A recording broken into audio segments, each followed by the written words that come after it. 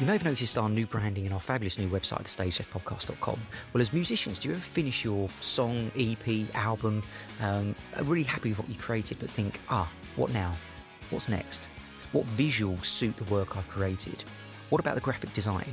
Or even worse, you hire a photographer who you spend money on, but they don't quite land the vibe you're going for. Well, the answer is Who's Hughes, which is run by the creative genius that is Bastian Hughes, who is a brilliant musician in his own right and will take your nuanced story and create a vision around it. Such a clever process that Bastian has designed and really is the answer to your kind of what's next question. So if you head to bastianhughes.com, that's BASTIANHUES.com, or Instagram Bastian Hughes. The first 5 people who mention Stage Left will get a free branding consultation session with him, which I cannot tell you, how valuable that stuff is really. So do go over to sebastianhughes.com, because many, many times we get sucked into a world of doing take after take or endlessly tweaking mixes for our work of art we've created, and then just think, well, what's next? What now? Well, bastianhughes.com is your answer, because it's a safe, trusted pair of hands for the next stage of your work.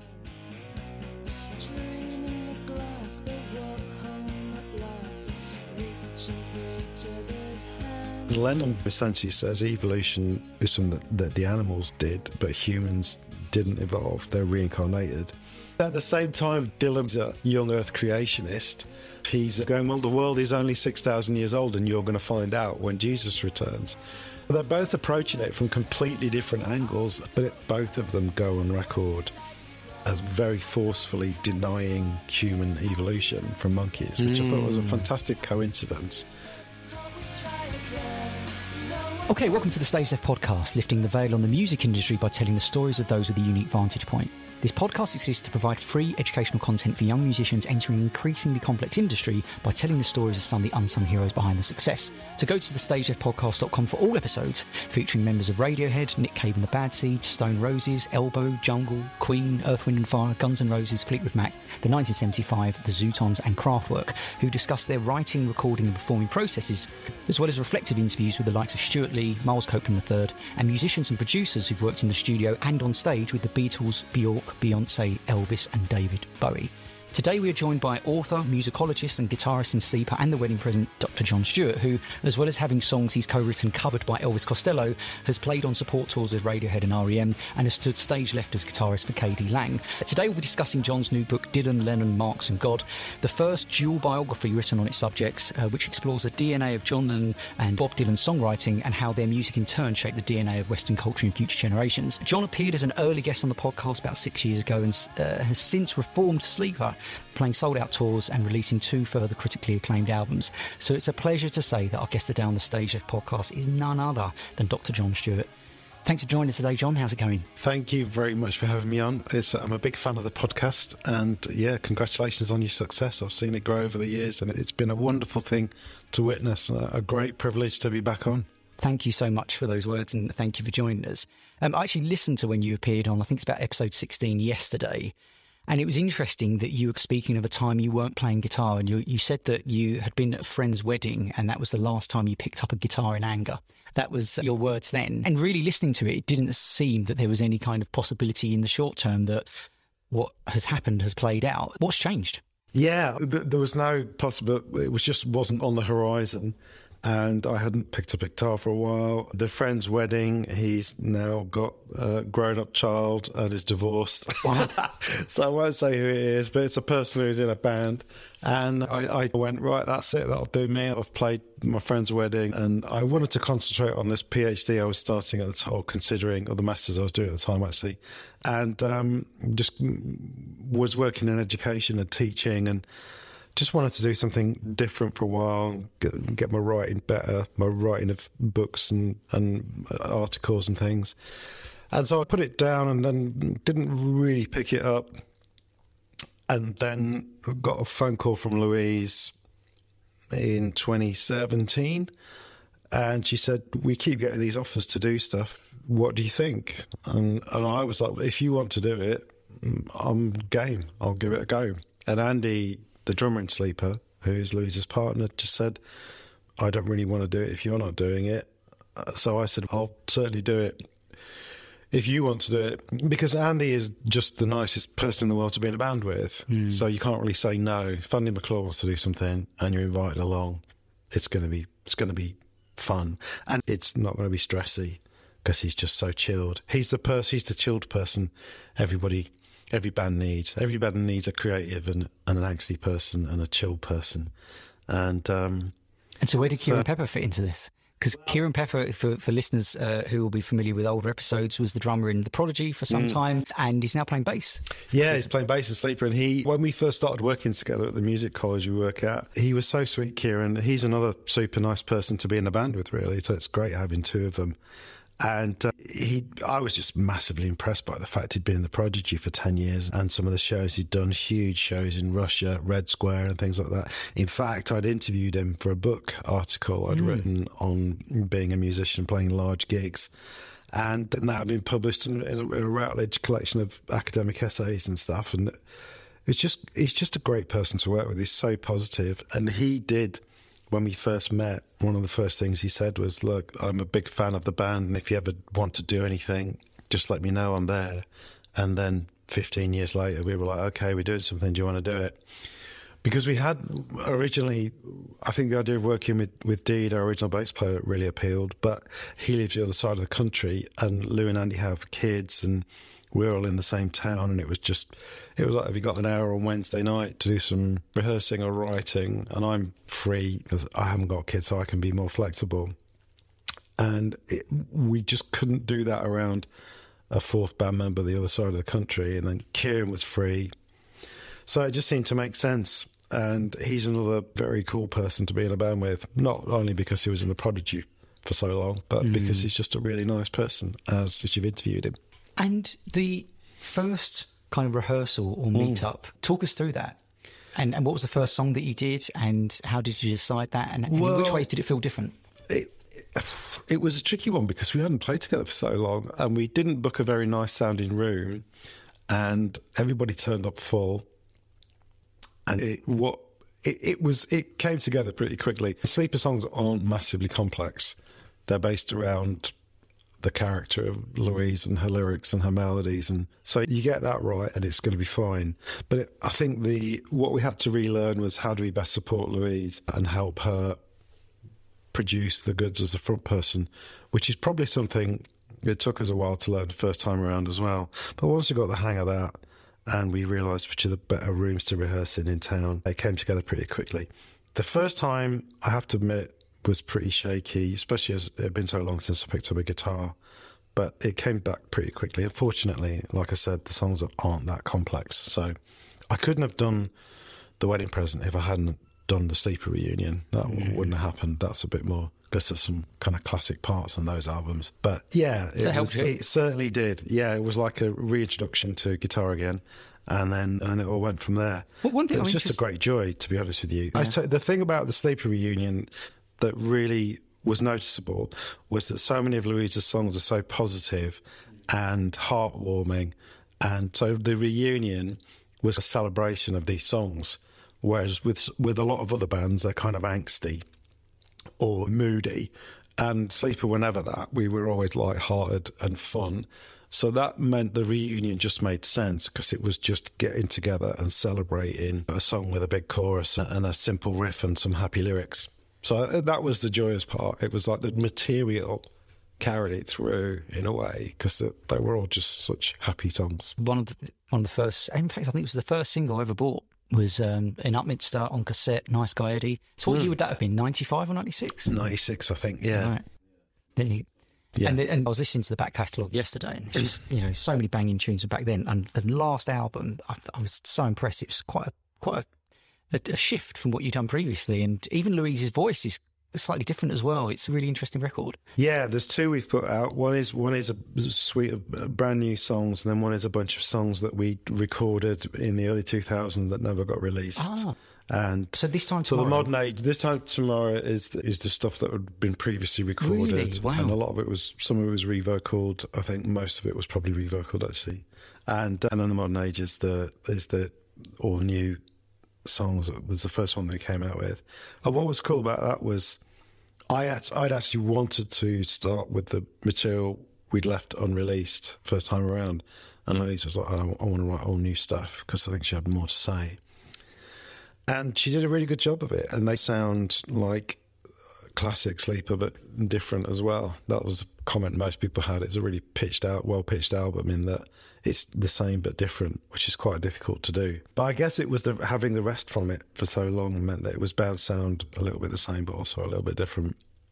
Did you find going back on the road and touring and gigs, that must have been such a nostalgia trip in some ways, and also quite hard to get your head around, I'd imagine? It was pretty scary at first, but a lot has changed. Like, the equipment's all different. It's all much lighter. The amps are much lighter. No one's carting around Marshall 4x12s and huge cabs and heads anymore. So everything's portable, and the technology's great. Everything sounds great. And so in that respect, it was a lot easier than it used to be. And it's just good fun because you haven't really got anything to prove anymore. You're no longer stressing about what your midweek's going to be on your next single or who's selling out the biggest gig in town in the little bands in the scene you're part of. It's like I said, it's a celebration of the songs and a chance to present some new songs that are equally, hopefully, as good and as entertaining. And ultimately, just a great chance to catch up with people after a few years. And I think, for me personally, it's just been a great privilege to work in a band with Louise and Andy, and so to be able to do that with them another go around, that's just been a dream come true, really, because the first time it's always pretty stressy and you're still in your career arc. The second time around, you've done all that, so you get to enjoy it a little bit more. You've nothing left to prove to anyone, and you just want to have some happy memories from it, and you treasure the people that you're with, and I think you just value it a lot more, and you're a little bit older and wiser and more mature and not so much of an idiot second time around. So you hopefully make fewer mistakes. Something you've spoken about a lot in your past, and you spoke about it when you appeared a few years ago, is your challenges around alcohol addiction in the 90s. And you've done some great work and some really interesting stuff, and some Guardian articles on the benefits of CBT compared to, say, AA. And we talked about it in the previous episode if people want to dip into it.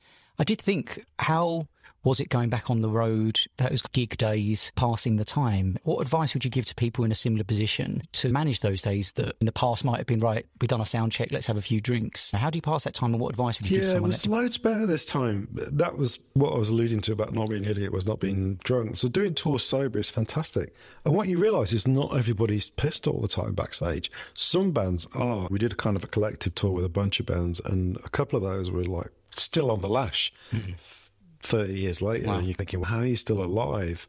And some of them, we would play dates, club dates, around about the same time they were touring, and we'd half expect to walk in the dressing room and find one of them asleep under the table from the night before. Wow.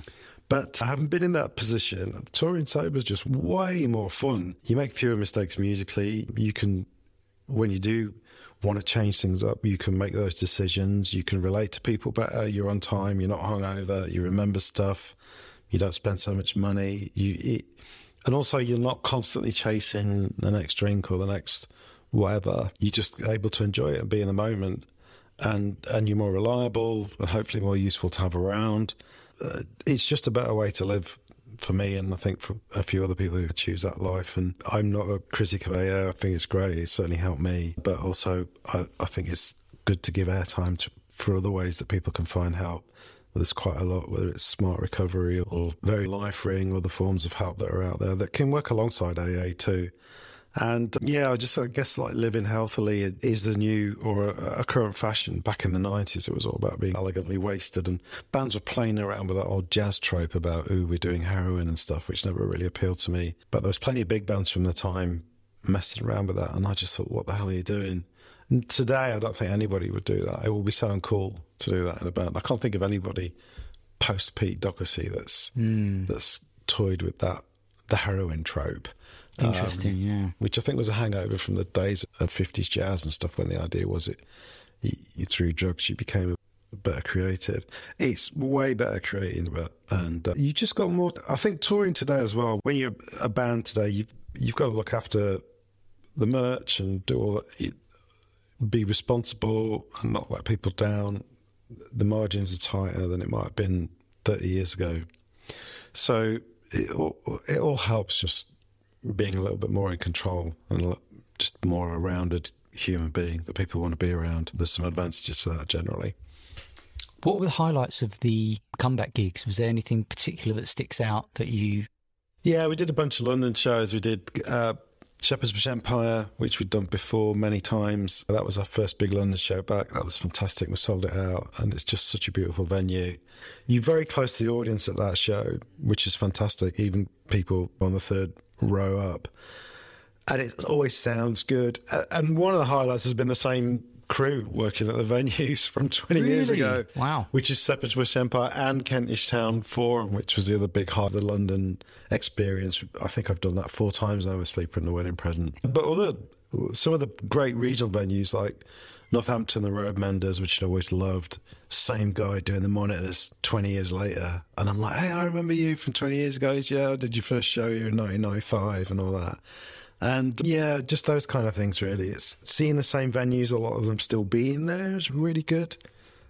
A nice thing to see that those things have survived. And again, the touring that we've done post-pandemic, if we can now say that we're post-pandemic, it's been great because a lot of those venues have survived. So there's a lot of positives in and around that. And going forward, I'm slightly worried that so many of those venues do have such a reliance on heritage artists. 5-10 years from now, when the artists from the 90s aren't touring anymore, I'm not quite sure how those venues are going to survive.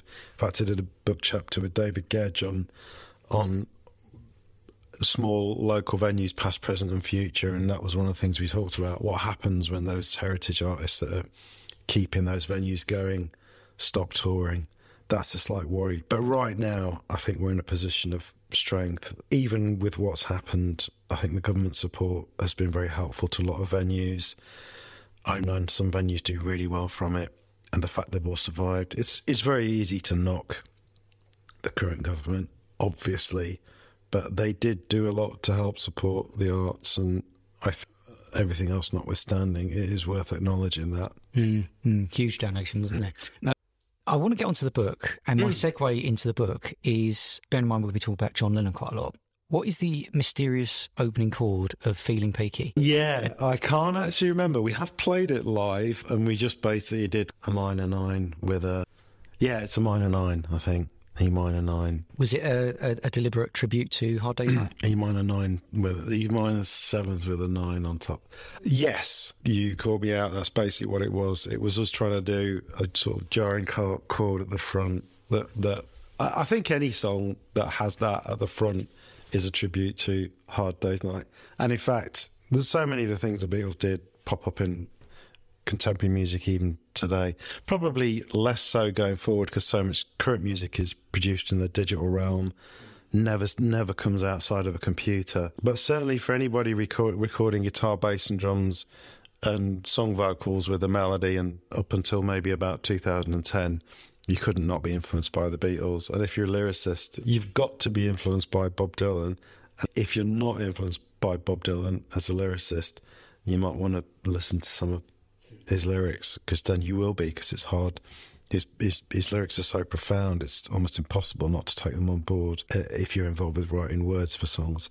So between them, I think the way the Beatles shaped the music of bands and the way that Dylan shaped the words of singers is just the fundamental building block of music for the past 40 years. And you put it very neatly in the introduction. The DNA of contemporary popular music is, for me, Dylan and Lennon, ultimately. And even if you look at people like Nas, the rap artist, he specifically was once asked, are you influenced by the Beatles? And his response is, who isn't influenced by the Beatles? Yeah. Which is obviously fascinating. So in regards to the book itself, why did you feel the need to write the book? And why does the world need to hear it? I was doing a PhD and I wanted to do it on protest music. So I started with my 2 favourite songwriters, Bob Dylan and John Lennon, and I just couldn't get beyond them. So the protest music thing turned into a chapter for a book, and then I returned to Dylan and Lennon, and I thought, okay, how do we approach this and make something substantial out of it in terms of a doctorate? And there's an idea called dual biography, which is this notion that an individual biography can be very interesting and helpful in understanding somebody's life, but a dual biography, if you take 2 people who are correlated in some way or comparable in some way, then you actually get a better understanding of the two as individuals by comparing them than you would by looking at them on their own. And that comes from a writer called Eloise Knapp Hay, who was a literary theorist from America in the 50s, and she wrote or argued for the merits of dual biography. And there's been a few interesting ones, Hitler and Stalin, lots based around American presidents, several around Charles Darwin, and there haven't been that many in popular music. And for me, it was just obvious that the Dylan and Lennon one needed to happen, and if I didn't do it, somebody else was going to do it. So I started off by mapping out their lives and where they intersect, and found a few interesting things there.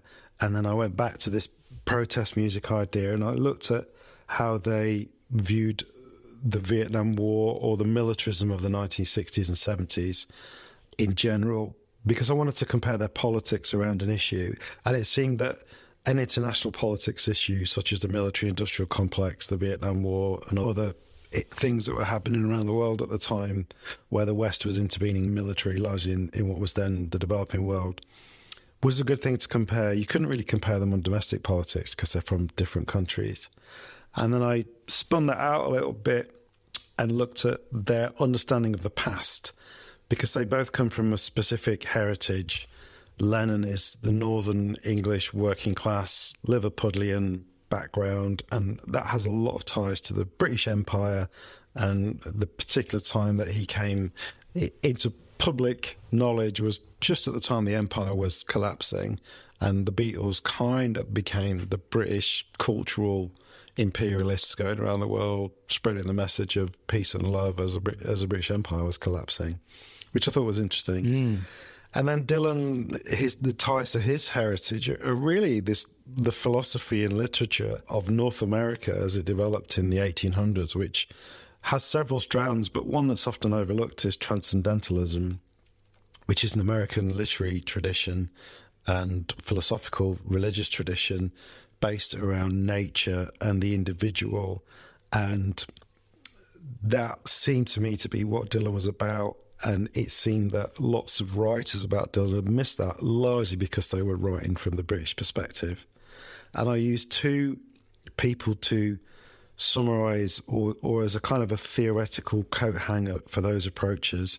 The protest music, I used an American Marxist sociologist called R. Serge Denisov, and he had this really interesting analysis of how protest music works, and I used that to peel apart Dylan and Lennon's different approach to protest music. Dylan becomes less interested in it, Lennon becomes more interested in it, and that's the story of their career, their arc politically. So I used Denisov's work on protest music as a framework for that. And then there's American Marxist literary theorist called Frederick Jameson, who looks at class and history in literature. And I used him to understand the heritage that Dylan and Lennon had drawn on, particularly the 19th century stuff, whether it was Empire for Lennon or the North American literary traditions for Dylan. And then the last section, so that's the Marx bit, using two Marxist academics to compare their work with this kind of theoretical framework, which helps produce a better understanding of what's going on, I think. And then the last part, I took it from a single issue to broader history and then to actually what it means to be a human being, because I think they ask profound questions about that.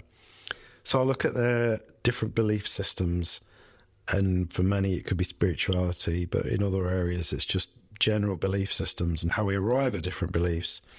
And for that I use an evolutionary psychologist called Andy Thompson, who's a contemporary writer in America, and he's got some very interesting things to say about where beliefs come from, particularly faith-based ones and ideas about the supernatural, which both artists express in lots of different ways. So the last section of the book, the God bit, is not a religious text. It's confused a few people because people think it's a religious book, but it's not. It's actually written from a more sciencey point of view.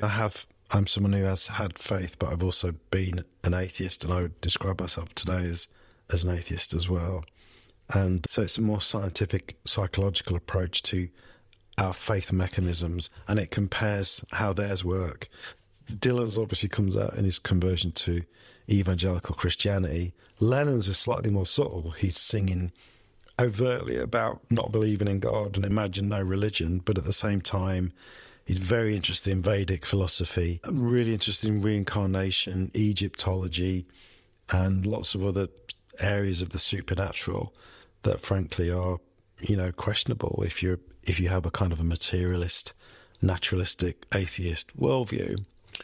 So there's quite a lot to compare there as well, even despite their different approaches to faith and belief and God, whatever that means. And so it moves from one issue to the patterns of history to actually the great existential questions of what it means to be human through various songs and statements that they made in their lives.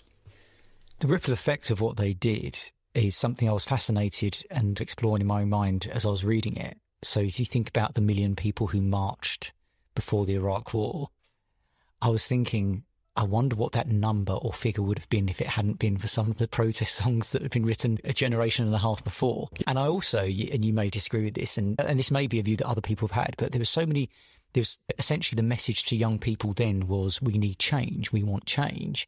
And when that age group then got to become the largest demographic of voters in America, they did vote for a change, which was Donald Trump years and years later. Yeah. Now, you may not agree with that, but I did wonder, essentially, when Trump was voted in, it was simply a vote of, we don't want the Clintons again, we want a vote for change. And that had been ingrained from that 60s and 70s culture of not really trusting who the politicians were, et cetera, et cetera. So it's really fascinating to think about how they influence what came next. And still do today. Imagine was played at the opening ceremony of the Winter Olympics again. So you can't do an Olympics now without playing Imagine. It's happened every New Year's Eve at the ball drop in Times Square. They play Imagine. Someone sings Imagine before the ball drops. So Lennon's, even though he died 40 years ago, Lennon's ingrained in our cultural consciousness. And he's a perfect example of, he's the last guy writing traditional protest songs. Dylan abandons it. And the sociologist guy, Denisov, he divides protest songs into kind of traditional campaign songs and then more 60s introspective songs that don't really have a solution to the problem that they state. And Lennon's the last guy writing these campaign, let's all get together and do a thing together. Here's a problem, here's a solution.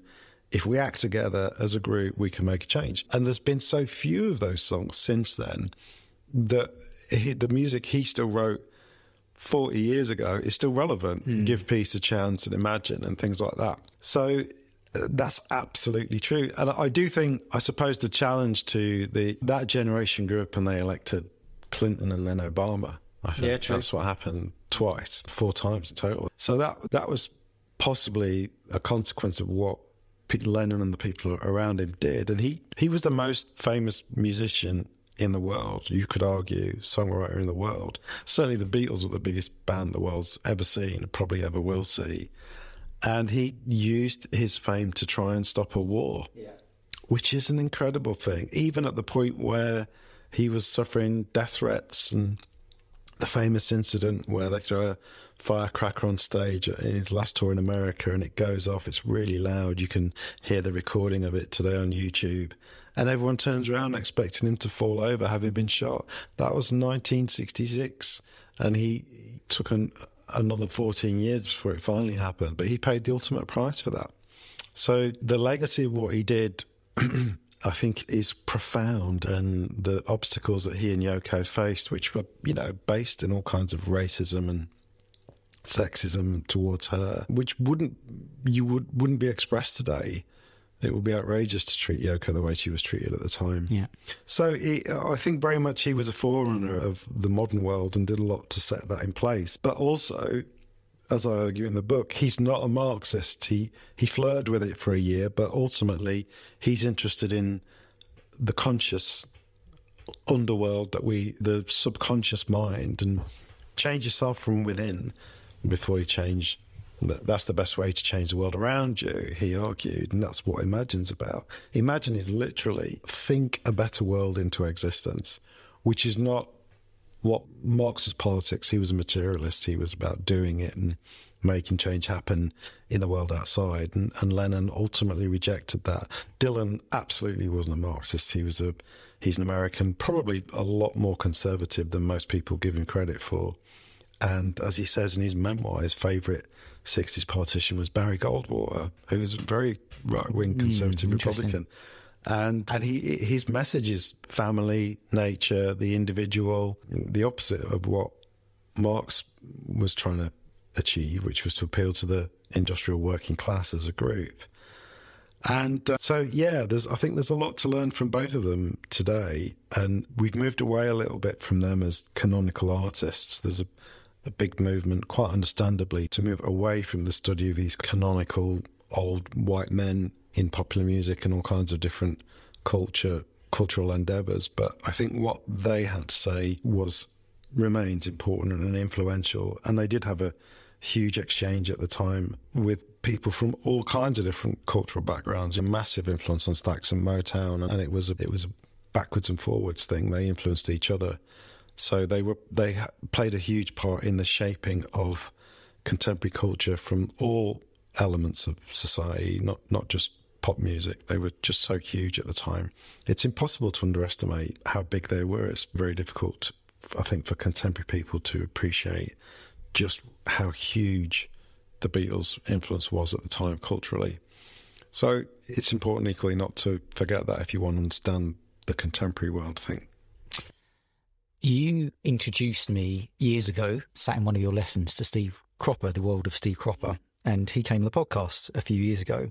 And whilst I didn't explore this with him, a good friend of mine, James Dell, who listeners of this will know from Goldheart Assembly, was invited to Steve Cropper's house and interviewed him, and it's yet to be released, but he does explore the whole thing about them recording, and he revealed that it's actually Lennon and McCartney agreed that they would write songs together under the band Lennon, McCartney, Cropper. Wow. Yeah, Wow. pretty amazing. Imagine what that would have sounded like that.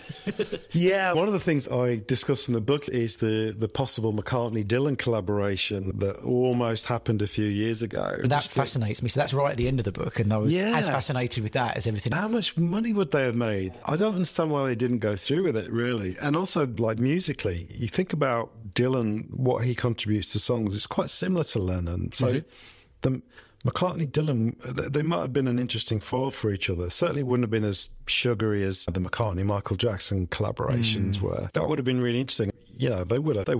That's like a nailed-on #1 single at the time if they'd have pulled it off. But it wasn't to be. I'll encourage everyone to buy the book and read the entire chapter on that. But Dylan did say some not very nice things back in the 60s about McCartney, as well as saying some other nice things. And it struck me that maybe he's held that close to his heart, McCartney, and doesn't want to entertain that. But yeah, and I think that's the interesting thing about the Dylan-Lennon relationship as well, because the obvious one is Dylan-Harrison, and they were big mates. They were in a band together. Travelling Wilburys and all that, yeah.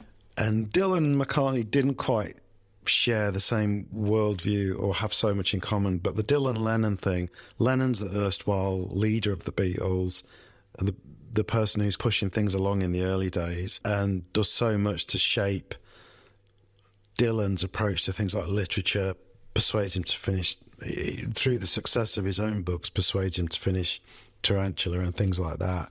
And it's the Beatles, I think, that have a huge influence on Dylan going back to being in a band again. And equally, Dylan's lyrics have a massive influence on John Lennon, such that he ended up writing incredibly Dylan-esque songs.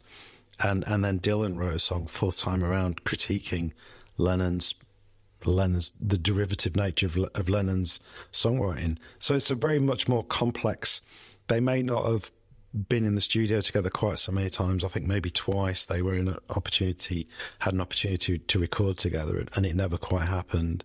Whereas obviously with Dylan and Harrison recorded many times together. But the Dylan and Lennon relationship's just that little bit more fractious. There's a little bit more to it.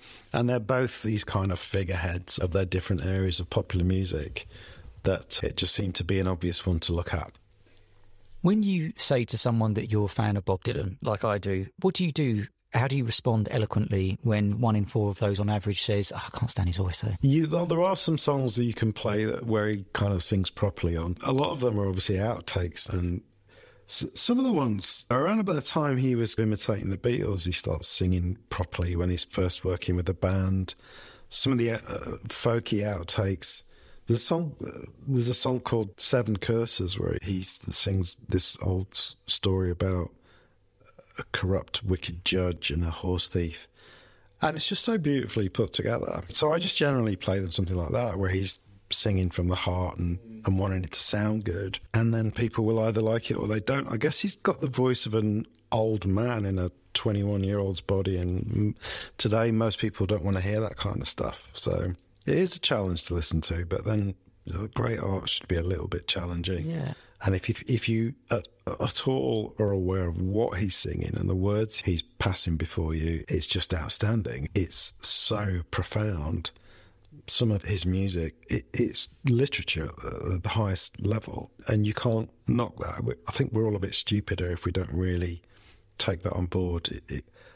It's very easy to forget about. In the age of Twitter, it's very easy to forget what literature can be. But he was a master at it. In my mind, there's no question he's the greatest lyricist there's ever been in popular music, and that's why so many of his songs have been covered so many times and will continue to be so. There's no right or wrong answer to this, obviously, but how do you think Lennon's career would have played out? Yeah, you mentioned the protest song. I mean, imagine if John Lennon was still alive and we were protesting the Iraq War, and he would have played that. He would have been there, and I'm there, do a gig in front of them, possibly 1 million people in New York. Maybe he could have stopped the Iraq War. Maybe we wouldn't have ISIS today as a result. It's who knows. I think the political fate of a lot of those figures has been fascinating to watch, because they've all grown old at the same time everybody else from that generation has. So some of them have been surprising. The Johnny Rottens and the Eric Claptons, they've upset the younger generation by, I think, like Bob, being a little bit more conservative than most people realise. And maybe that's just a product of getting older, I don't know. But yeah, it's impossible to say what would happen with Lennon. Yoko's kept the flame burning pretty effectively. She's always maintained that radical streak, and she's always been someone who's been out there and doing campaigning in lots of different and innovative ways, and she stayed on message throughout. So I suspect he would have been aligned with her, I would imagine, but it's impossible. It's a sliding doors moment, isn't it? Yeah. Who knows? Follow us on Instagram at the Stage Left Podcast, where you'll see behind-the-scenes photos from our interviews with members of Oasis, Queen and Madness. It's interesting looking at their career, both of them, how they flirted with the idea of faith and God. And John has a song called God. Obviously, we talked about Imagine There's No Heaven, etc., etc. And with Dylan, he did a number, it was 3 or 4 albums, wasn't there? The kind of the Christian era that he went through, which actually gets derided quite a lot. But actually, some of the melodies in there are really nice. Some of the lyrics are maybe questionable compared to some of his other stuff. What's your kind of overview of where that was coming from, and where would John Lennon be now in regards to his thoughts about? I remember those Dylan records coming out, and they were a real shocker at the time, and I hated them. I just loathed them, because I was dyed-in-the-wool atheist. And now I have a different view of them. I listen back to them and they sound great. And I think for the first time, Bob Dylan wanted to sound good in the studio. Most of his stuff prior to that is first, second or third take, and you capture a moment and the song's working or it's not, and he moves on. And you can hear mistakes on all his records. There's very few bits of production. The snare shot at the start of the Rolling Stone with a reverb on it, poof, and then the song starts. One of the few examples of conscious audio production on a Bob Dylan record. Before, he has a religious transformation. Now he's making music for God, and he wants it to sound brilliant. And so he spends a lot longer in the studio on it, and they do sound great. And the songs are more complex. It's In the Garden, which he's done live loads of times, and which he himself has said is one of his own favourite songs that he wrote. Musically, it's much more complex. There's loads going on. And so now I look back at that, and I think it's just a different aspect of who he was, and that was in him, and he expressed it. And it was probably in him for a lot longer than people realised. It was a huge shock to people like me who didn't really understand Dylan at the time. But if you look at his material, it's full of messages from the Old Testament and New Testament. He had a profound understanding of that kind of stuff. And so it was probably just a natural progress as people hit a crisis in life. And previous podcast, we talked about alcoholism and recovery. So I have every sympathy for that. People hit difficult periods in their life and they need some support. And in many ways, faith or religion or some kind of organised belief system it can be very helpful to people. And I'd much rather people were on their knees sober in church than on their knees drunk in the gutter, ultimately. And with Lennon, he had his own strange belief systems, often equally as implausible as evangelical Christianity. And like a lot of these things, I found these moments when they were potentially in the recording studio together or discussed the time they appear on film once together. And they had these moments similarity in their faith. So they both go through periods where they decry religion, and then they both go through periods where they have different types of religion. And remarkably, in the late 1970s, both of them go on record as very forcefully denying human evolution from monkeys, which I thought was a fantastic coincidence. Dylan, because he's a young Earth creationist, and Lennon through the Vedic tradition. He's, you know, there's several strands in Indian religion, but or there's Vedic traditions of that particular branch of faith, but one of them essentially says evolution is something that the animals did, but humans didn't evolve, that they're reincarnated. So he very forcefully in interviews says, I don't believe we came from monkeys, that's nonsense. And just before he died, right? Yeah. And at the same time, Dylan's going, well, the world is only 6,000 years old and you're going to find out when Jesus returns. And so they're both approaching it from completely different angles. And the great irony being, just at that time, anthropologists in the Rift Valley in Ethiopia have discovered the missing link, named it Lucy after one of John's songs, Lucy in the Sky with Diamonds, because that's the tape they've got playing in the camp where they are. And so as denying human evolution, the whole world is hearing about this early hominin that stood 4 foot tall and is the link between us, the first proof of the link between humans and monkeys that Lennon is so forcefully denying. So I'm interested in, having been through faith and religion and come out of it the other side, I guess I was interested in how those beliefs work. And not just religious ones, but political ones. People have very strong political beliefs. And it's quite possible that the 2 years Lennon spent as a revolutionary Marxist, getting involved with the Fourth International and then various political campaigners in America, he was just in a different type of faith. If you are a Marxist, which I'm not, the book's called Dylan, Lennon, Marx and God, and I'm not a Marxist and I'm not religious. But if you are a Marxist, you're giving the same kind of power to this drunk German refugee who was a really strong political writer in the 1850s and 60s, as you would to Jesus, the Galilean Jewish prophet at the turn of the first, or the original turn of the millennia in the years 30 to 35 in and around Jerusalem. You're giving them this kind of mystical property to be able to foretell the future and see exactly what's wrong with what's going on in the world. And so that Lennon's politics, I think, are aligned with his faith, the belief mechanisms that we have. I spent a long time involved in left-wing politics, and I now look at those belief mechanisms as much the same as religious ones in some ways. And you go into certain political meetings and you can see it. And there's some very interesting, obviously there's a lot wrong with the world, but I don't think we necessarily got the wherewithal to even oftentimes point out what the solutions are, because we don't really understand how belief systems work. We're not as evidence-based as we think we are in a lot of these things. Dylan has said in the past that he keeps tabs on biographies that come out.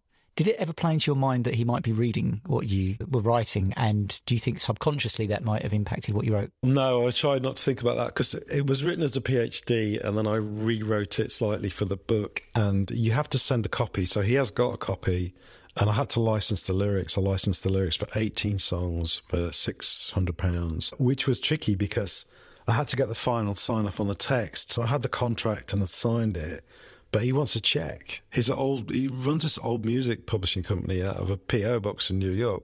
And like a lot of American old school businesses, they only accept checks. You can't wire money. So I've got to get a check in dollars, which is impossible if you live in the UK and haven't got an American bank account. And so I just kept putting it on the back burner.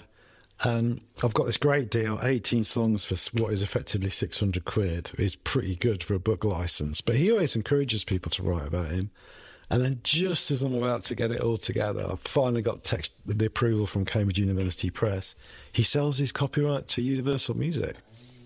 So then I've got to have a bunch of lawyer meetings where they're going, yeah, Universal are going to put a naught on the end of that. So then I have to I wrote Universal a long email essay about the book and what I was saying and what I was trying to achieve. And I got one word reply from the head of publishing at Universal, who controls his account, just says approved. And that was it. And I had to go to another lawyer and go, is that sufficient? And there's a whole Latin term that means you can't mislead people in communication. So I can legally take that as, yes, that's approved. I'm able to then get them. I had some friends in America get the money to his office. And then I've sent him a copy of the book. So whether or not he reads it, I don't know. I hope he does. But I'm sure he'll spot some mistakes in it. But I don't know. Yoko wanted text approval before she would allow me to cite John Lennon lyrics. And I didn't want to do that prior approval because I am quite critical of them both. And I feel it needed to be honest and truthful. Because I'm also a fan as well. No one's perfect, are they? And she also wanted a shed load of money, so that wasn't going to happen because there's not a lot of money in academic books. So, yeah, I didn't write it with a view of him reading it. I did have to send the sections of lyrics I wanted to use with the text either side. So that section of it, I made sure what was in there was well worded and stuff. But once you've got the approval, you're done, really. So he gets written about so much. If I was him, I wouldn't be reading every book written about me. Yeah. But maybe one, because he is a fan of Lennon. He's written some songs about John Lennon. He's been to the house in Liverpool. Yeah. So maybe he's, okay, I'll check that one out. Maybe you will have a look. I don't know. He's got my email if he ever wants to send me a critique of it. That would be surreal. Beyond your wildest dreams too. The people in his office were very helpful and very friendly, and can't say enough about the people that I had to deal with there. And yeah, it's been a bit of a journey. Writing about someone who's still alive is tricky because you can libel people. You can't libel dead people, but you do need to be careful what you say, and also you want to be true to the. You want them to read it and feel, even if you're not, it's not a hagiography, but there's an element of truth in it from how they see it. You mentioned the gunshot snare on Rolling Stone as the intro, and it's just made me think that you actually also touch upon Rocky Raccoon possibly being a bit of a pastiche or parody of Dylan's material, and that's got the gun shot, isn't it? Hasn't it as well? I've never seen that before. I think that's really interesting. But what's a bit spooky about this is I was writing my notes yesterday about sleeper stuff, and when I was listening to the previous interview, we talked about Nice Guy Eddie, and that's got a real gunshot snare all the way through it. Can you remember actually recording that and how you achieved that snare sound? Because it's quite unusual. Yeah, it was a real rhythm-led song, and a lot of the sleep stuff's not driven by that. It's more to do with the band working a groove out and working around Louise. And I think one of the things about Eddie that makes it work quite well in a disco, I think that's a drum machine, that sound. Really? Yeah. I'd have to check with Andy, to be honest with you. And it was that quite a lot of times we sit listening, because we're going to do the It Girl, and we've sat listening to tracks going, did you play this? Did I play that? Wow, really? Yeah. And I guess did it take a lot of time to work out, okay, how do I get that exact tone and how do I get us to sound like us again? Is a lot of thought, is that a lot of effort to do that, or does that come from? Back in the day, you had a bag of pedals and a couple of amps. So once you worked out who played what and where it was on the neck, it comes together pretty well after that. And I do tend to remember pedal settings and combinations and how we got sounds, because for me, that's the interesting thing. And it's a very visual thing. It's a big muff on full or whatever, or through a wah-wah with the pedal stationary and that kind of thing. And I was really into that at the time. And I was hugely influenced by Graham Coxon, who is not only a genius guitarist and just 1,000 times better as a player than I could ever be, but he also plays pedals really well. So I'd watched him and we toured with him, and I'd seen what he does on stage, and I just wanted to get a tiny percentage of that on the record. And it's just things like playing a pedal with a battery run out will change the sound. And now if you buy a posh power source, there will be one of those outputs where there's an option to have reduced power as if it's a fading battery. Wow. So there's a sleeper song on the first album where there's a wah-wah with the battery dying stationary, and the wah pedal's not moving, it's just used as a filter, which you can now 20, 30 years on, you can recreate that, because it turns out other people had the same idea anyway. So yeah, I tend to remember a lot of the pedals and the settings. And then once you can work out the parts by ear, because there's always like an open string ringing, and that tells you what position you're playing in, or the sound of the strings and stuff. So once you get there, it's not quite like riding a bike. And unfortunately, like I said, Sleeper's not massively complex music. Yeah, but there is it begins with the debate, who played that line? Who's doing the rhythm there? Is that Louise or me or Andy? Who's played that melody? What instrument was it on? And once you get that, you're back in the room and you're fine. We can't get the original master tapes. Really? Yeah, Sony have got them, and one of the problems with analog tape is it deteriorates over time, so you have to bake it in order to be able to digitise it. So for the It Girl, there's a huge fee for baking your tapes, and we haven't done it. So we can't get the stems, the original recording, so we're like everybody else, just listening to the CD, trying to concentrate and pick things out. Well, one of the great moments, actually, in amongst all this, was when we did a Tim Burgess listening party and just sat and listened to record front to back, and Stephen Street was on the Twitter stream, and Lou and Andy were there, and I'd had some photos of the original equipment we'd used and stuff, and that was a bit of a moment.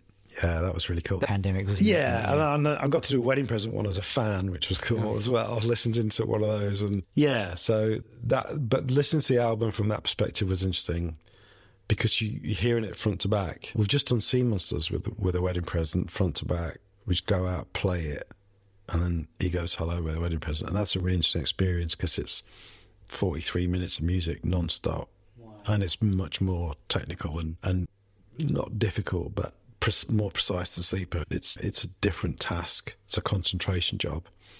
It's very artful for indie guitar music, I feel. And so that idea of doing an album, I really like it. When we did Smart, I thought we should play around with the order. We should finish it in between rather than start with it. But other than that, it's been cool to do that. So you're going to be doing the It Girl in full?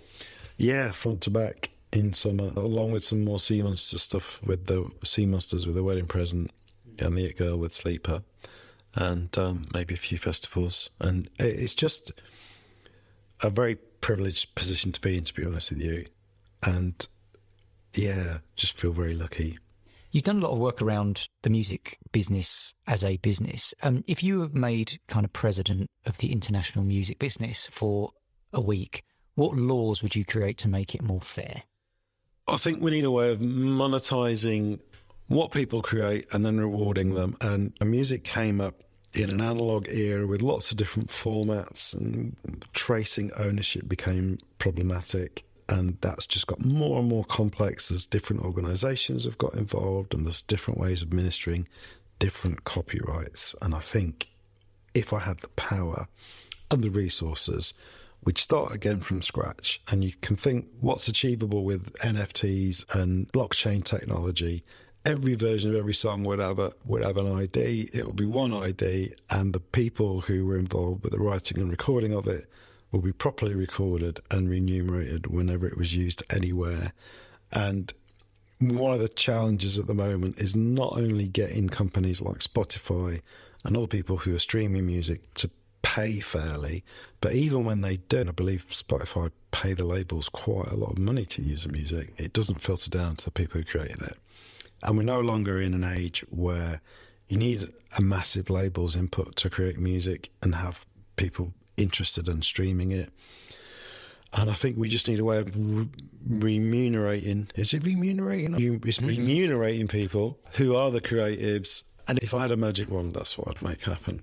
Obviously I don't, and obviously it's not going to happen. But ironically, we are now in an age where that's technologically possible. But sadly, we've got such a complex backstory of copyright administration and ownership, and it will be such a big job, it's never going to. If a pianist is playing a part on a song and they're improvising it and they're working in the studio, do you think that they should get a songwriting credit? Yeah, good point. I don't know. We say different bands take different approaches, don't they? There's the melody and then the lyrics and then the top line melody and the chord structures. I think every situation is different. I think copyright is literally a social construct. It doesn't really exist. People say lots of things are social constructs nowadays. Whether or not they are, I'm not sure. Copyright certainly is. It's something we agree exists in order that we can acknowledge intellectual property. And every situation where copyright is generated is different. It might be different working relationships. It might be somebody has one tiny contribution to a thing. Somebody else might have written the whole thing other than this one tiny little contribution. So that moment of creativity and discovery and then assembling whatever the artifact is, there's some big decisions being made. They're all different. They're completely contextual. And then we all go along with it such that we can say a song is owned by the person who wrote it. There wasn't always copyright in music. Some of the great early songwriters, is it David Foster, the American songwriter who wrote Camptown Ladies and all that stuff, died in poverty, wrote hundreds of musical songs that we would know today that have still survived and died in the gutter in poverty. So copyright's important, hasn't always existed. It's a fictional thing that we insert on top of artifacts to allow us to have ownership of them. But it doesn't, outside of that, it doesn't really exist. It's not like a virus is a thing that you can find in a microscope. You can't find the copyright in a song in a microscope if you look at it closely enough. So I would argue there's a counter-argument to that somewhere. But maybe the pattern of the way the music's written down, or the pattern of the audio. You could argue that there's a copyright in an individual recording that is made by the signal path in the same way that something, when you Shazam something, whatever that's picking up is the copyright. So you could argue that there's a DNA to it, just as there is to a virus, potentially. But then you also have to all agree that ownership of something is possible. So even then, it's still we don't have to agree that a virus exists to catch a cold. Yeah. We are going to catch a cold. We all have to agree that ownership of ideas exists in order to administer that ownership. Otherwise, you just get sharing willy-nilly online, as we currently do. And in regards to kind of splits and what's fair and what's not fair, what advice would you give to young bands now? Because there's probably been so much great music that's been lost and not been produced by bands because they've ended up breaking up over this, or bitter towards feeling one member feels it's unfair. And because there is no kind of hard and fast rule, it's pretty subjective. How do you navigate those waters? Are there any kind of principles that you have that you would advise to ensure that things can move forward? Yeah, I think you have to. I was mentioning earlier Andy McClure just basically being a very nice guy, and then Louise being an incredibly creative writer and a brilliant, for me, she's one of the great lyricists of the last 30 years.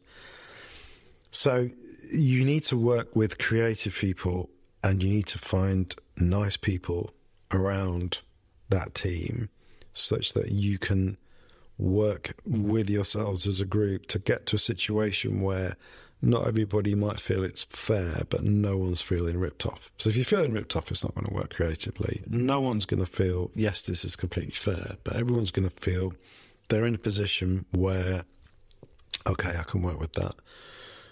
Many years ago, I was asked to write a book chapter for an advice book that somebody was putting together. And lots of the advice at the college where I work, we're lucky in a position to have loads of big industry guests in. And the most common piece of advice, stand your ground, don't listen to people, believe in yourself, forge your own path. And my advice for this book, I thought, okay, because that's not, my advice is compromise. Take advice and compromise. And that's what great bands do. That it's a group of people working collectively, and that always involves compromise most of the time. So, yeah, learn how have your vision, but learn to take criticism and learn to compromise. And through that, you're then in a chance of doing what's right and getting the best out of it and doing what's right by the people around you. So that would also be my advice in terms of songwriting. You are sooner or later going to have to compromise, whether it's the arrangement of a song, the ownership of the copyright, how all that works. So if you could put yourself in a position where that compromise is not too painful, such that you can keep working creatively, then you're going to be okay. So many people get completely ripped off that they don't see anything from what they do. And I have been in that situation with projects, and that's heartbreaking. But as long as you can get to a position where you don't feel that you're in that pain and you can work, then you're in a good place. Thank you. What underrated skill do you think every musician should have? Yeah, I'm not very good at listening to other people, and I think that's a really important skill. Music's a dialogue between creative people, and you need to be able to listen to what other people are doing, and I've always been useless at listening.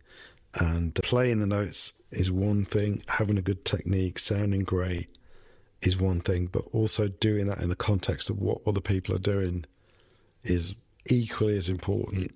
So listening to what the people around you are doing and saying. And that way you can contribute effectively. Once you understand what their goal is, you can then contribute something that's going to be aligned with what they're trying to do. You can, having that sense of self-awareness, you can take what you want to do with the track and put it alongside what they want to do with the track and make something great. Love it. Followed that. Yes, the final question, because it's nice to just reflect back on your career. If you could be in the audience for one gig that you played and relive the experience from the audience's perspective, which gig would you pull out? We did a show with Sleeper. It was the original 4-piece lineup at the Shepherd Bush Empire. I think it was just before the It Girl came out. It was the tour for the What Do I Do Now single, and someone filmed it from the desk, and that's on YouTube. I found it recently on YouTube, and it's just an amazing gig. That's the one I would have been in. I've been lucky enough to watch it, and I'd never really appreciated, because I'd been friends with Louise for so long and Andy, I'd never really appreciated what an absolute rock goddess she was. And at that particular show, she's just on fire. I think it's the one where she catches the pants. Someone throws some pants and she catches them with one hand and then just discards them on stage. And that was not to say that we're pants, but that was like a Tom Jones women throwing the knickers at it moment, because I think she'd mentioned that in an interview. But just the look and sound of everything, and the audience just going crazy, crowd surfing. There must have been 20 or 30 people going over the top, and yeah, so that one. Unfortunately, I've been able to watch it since, and it was great fun. So what's plans for the rest of the year? So Wedding Present doing stuff as well as Sleeper touring as well? Yeah, recording with the Wedding Present, doing some singles, one single a month for the year. We've got a tour of the anniversary of Sea Monsters, which is an incredible album to play. And then I've got the It Girl tour with Sleeper, and I run a master's course at Beer Institute in Big Brighton if anybody wants to come and do a master's in popular music practice. We have entrepreneurship and performance and songwriting streams and production. That's great fun, so I'll still be doing that, obviously, and promoting the book. Well, thank you for your wisdom and your honesty and your insight. And I learned so much in the last couple of days just reading the book and talking to you about Dylan and Lennon. I thought I knew a fair bit before. So thank you for all the research you've done on that and sharing it. Where can we get the book? It's available on all good booksellers and some of the bad ones as well, like Amazon, obviously. It's for an academic book, it's very competitively priced. It's under 20 quid for the hardback, which was very good of Cambridge University Press to do that, because often they can be sometimes ridiculously expensive. So yeah, I'm really proud of it. I think it's a good read, and I enjoyed putting it together and licensing the lyrics and the pictures that are in it. And there's some new things about Dylan and Lennon, which was quite hard to find. Some of the pictures and the discussions of when they met and when they didn't meet, and the song that they never wrote together that some people think they did, which you can now hear on Spotify. Just examining the legend, really. It was a really good project to do, and it's unlike the bands. The book is all me. That's the difference, I guess. There's no front person in the book.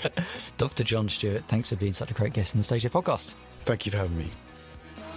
This episode was mixed and edited by Bastian Hughes, Bastianhues.